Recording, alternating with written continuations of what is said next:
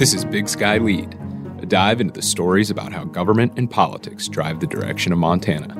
This podcast is from the reporters of the Montana State News Bureau in Helena, your eyes and ears on state government. It's produced by me, Tom Bridge. Our team brings you their reporting and the stories behind the coverage as the Montana State Legislature meets in an unprecedented session.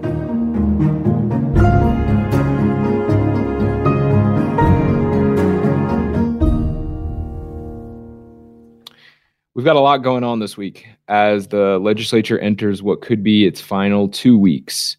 Lawmakers came back to the Capitol on Tuesday after a lobbyist tested positive for COVID, and a contact tracer found a dozen close contacts, which shut down floor sessions Friday and Monday. In the Senate on Tuesday, we saw a pretty controversial bill go down, a bill that would have banned gender-affirming care for transgender minors. Seaborn, you caught that action.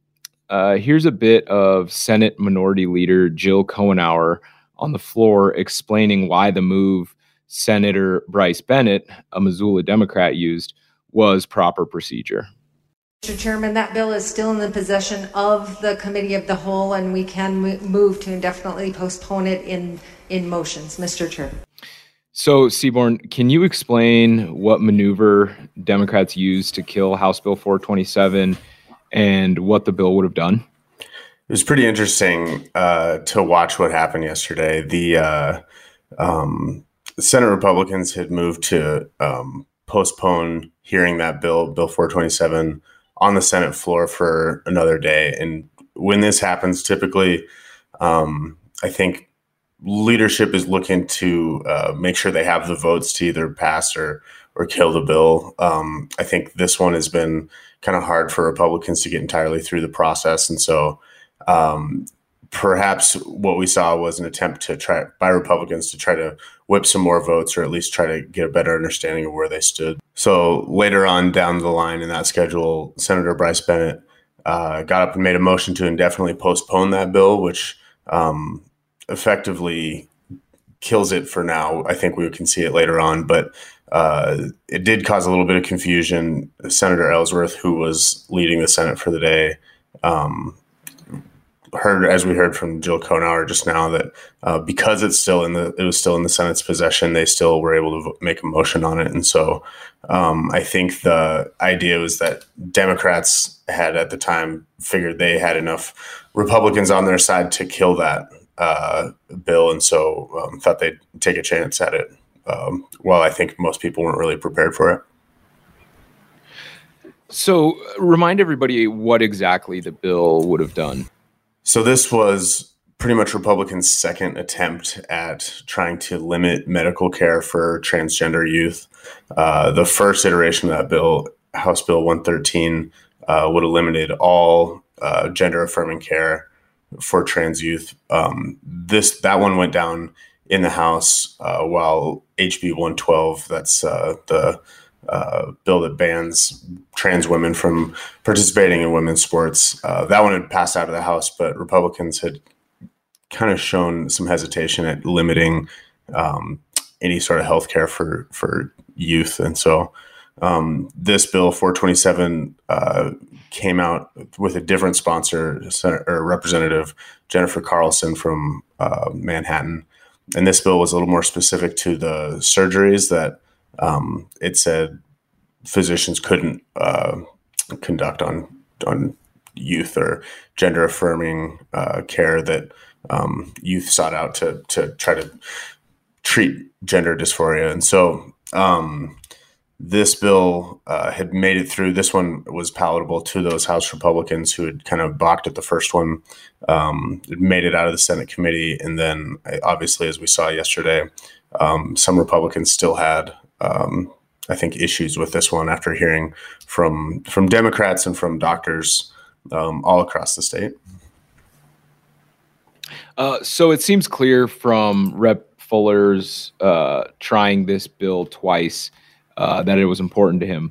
Seaborn, you caught up with Fuller after the vote Tuesday. Can you tell us what he said?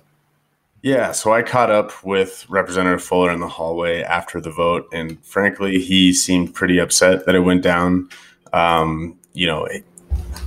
He said that allowing this bill to die meant physicians could perform sexual mutilation of children and, doom these children to lifelong medical issues. And these are sort of the things that he's been saying through the legislature in support of these bills.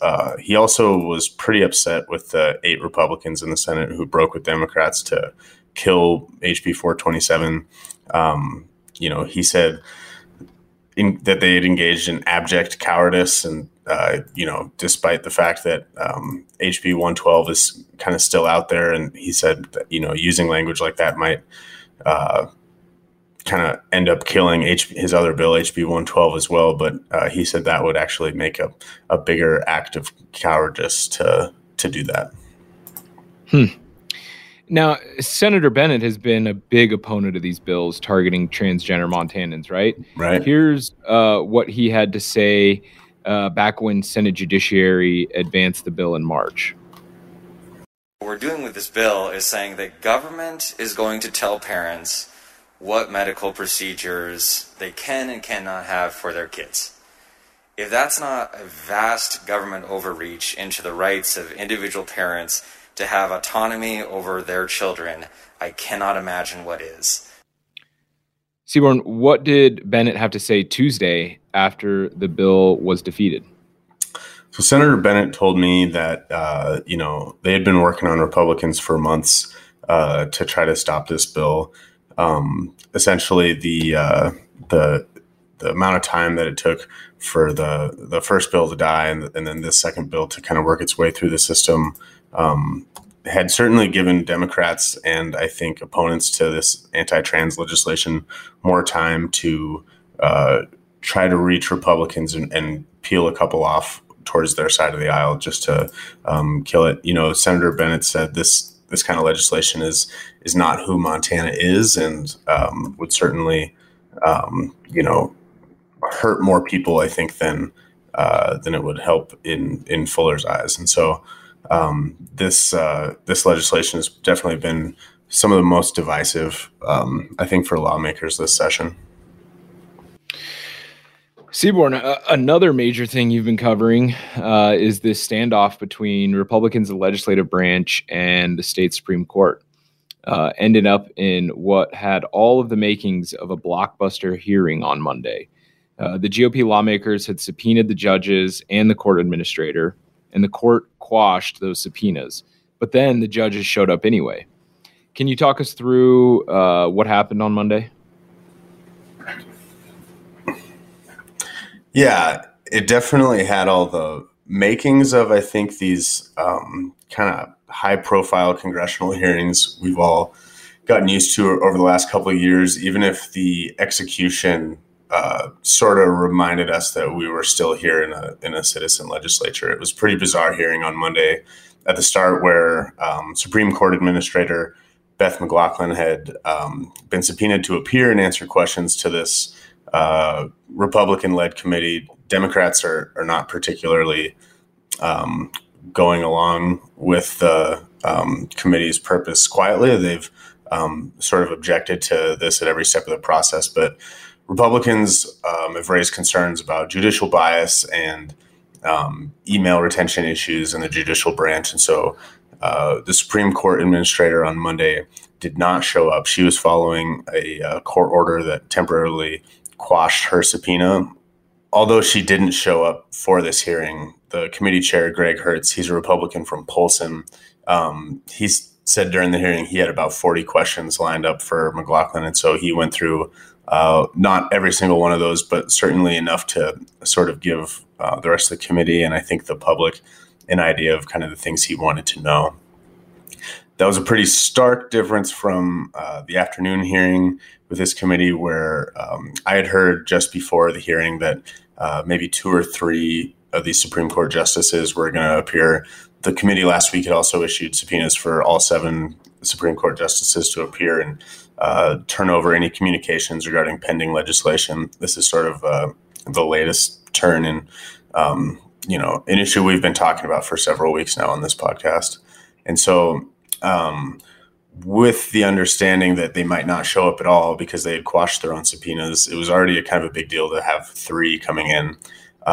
When that committee got started at 3 p.m., I think myself and certainly other people, if not the committee, were pretty shocked to see all 7 Supreme Court justices appear to answer questions, not to turn over the communications that were requested in the subpoenas, but to seemed like they were there to try to temper some of the frustration and outrage by Republicans that's just kind of been spinning up the last couple weeks. So, Seaborn, the judges did respond to questions, but not everything. Here's Justice Ingrid Gustafson on the reasoning there. The purpose and the scope of legislative subpoenas is at issue before this court in other pending litigation, and it would be inappropriate and I believe a violation of my oath of office for me to comment further on matters that are before the court, similar to Justice Baker and Justice Rice as well. How did that change the tone of the hearing, Seaborn? You know, it kind of led things into this brick wall for lawmakers where, you know, they want to know the information that they set these subpoenas out for. But with justices saying like the very ability and scope of these subpoenas still being a matter that's being litigated in front of their court, they can't talk about these things. And so sort of in a, almost mirror version of what we saw in the morning committee where we've got Greg Hertz, who's asking questions to an empty chair, and in the afternoon hearing where the justices are there, but Greg Hertz is sort of asking questions to justices who won't respond to them. And so obviously the biggest, if you've been reading along with our coverage, Mike McGrath, the Chief Justice of the Supreme Court, he had the most questions to answer from Greg Hertz, and from there, we sort of had some more answers kind of break out as McGrath is supervisor to the Supreme Court administrator. He also provides guidance to a lot of the district court judges. We saw that last year when COVID hit. McGrath was sort of the one issuing guidance on how to continue to operate through the pandemic. And so with that, Hertz was able to pry a few more questions out of McGrath than the others. Yeah, this back and forth between Chief Justice Mike McGrath and Committee Chair Greg Hertz, the Polson Republican senator, sums up a lot of what happened Monday, right? Yeah, definitely. And we're not disputing that you do have a certain amount of oversight. And I hope you're not disputing that we have a certain amount of responsibilities and oversight under the Constitution as well. And we respect your ability to issue a subpoena, and here we are. Yeah, and I respect your oversight on the legislative branch also. I just want to make sure that when we get into an oversight situation that the game is fair to all parties, and that's where I'm struggling right now is you have a employee who seems to file a motion or lawsuit, whatever legal term you might use in the Supreme Court to maybe protect some judges that she works with. So where do we find an impartial tribunal to resolve this dispute? So, Seaborn, after all this, what's next for people to be watching as this unfolds? So on Thursday, that committee is going to meet again and start drafting a report to present to the legislature as a whole. You know, if any questions weren't answered during the committee hearing on Monday, Hertz told the committee that should be a further sign that Republicans should be concerned, and that they took that committee hearing, although questions weren't answered through most of it, as a big win for the Republicans' investigation. And so come Thursday, I think what we can expect is to see something come together that addresses Republicans' concerns, or at least talks about Republicans' concerns in judicial bias, email retention by the Supreme Court administrator, and I think use of state resources, computers, phones, things like that, in the justices' lobbying efforts as they try to respond to legislation that, in a way that doesn't really speak to the legality or the constitutionality of those measures, but whether or not these judges support them as a change to the way the courts work. And so I think that distinction was sort of lost on some of the lawmakers on the committee on Monday. We'll see if that starts to get sussed out through the rest of the process. I think on Friday, they're supposed to have that final report completed. And then from there, I think it's a little late in the legislature to expect lawmakers to be able to bring legislation and pass it through both chambers. So I think what we're looking at is something that'll be discussed largely over the interim after the session ends. Sam, you're also covering a lawsuit, again, from a bill passed with GOP support and signed by Republican Governor Greg Gianforte. And like Senate Bill 140 lawsuit that spurred what Seaborn's been covering, this also came less than 24 hours after Gianforte signed the bills. What are those bills, and what's the lawsuit saying about them? So both of those bills were identified early on as priorities for Christy Jacobson, who's the new Secretary of State. She's a Republican who was elected last November and is also listed as the sole defendant in the lawsuit. So one of the bills, Senate Bill 169, it creates a requirement in the state to show photo ID in order to vote in person. Previously, you just needed, a document that shows your name and address. That could be a driver's license, photo ID, or something like a utility bill, as long as it has your name and current address, and it's some kind of official document. So the new law basically requires that you have either a driver's license, a state ID, tribal photo ID, military ID. A concealed carry permit is acceptable, but notably, college IDs are not. And Democrats have really seized on that as what they say is a specific targeting of college students who tend to vote a little bit more liberal.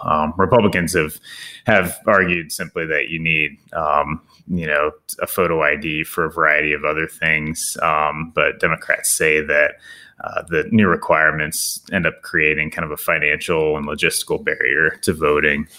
And then the other legislation, House Bill 176, it's a lot more simple. Basically, it just ends Montana's practice of same-day voter registration on Election Day.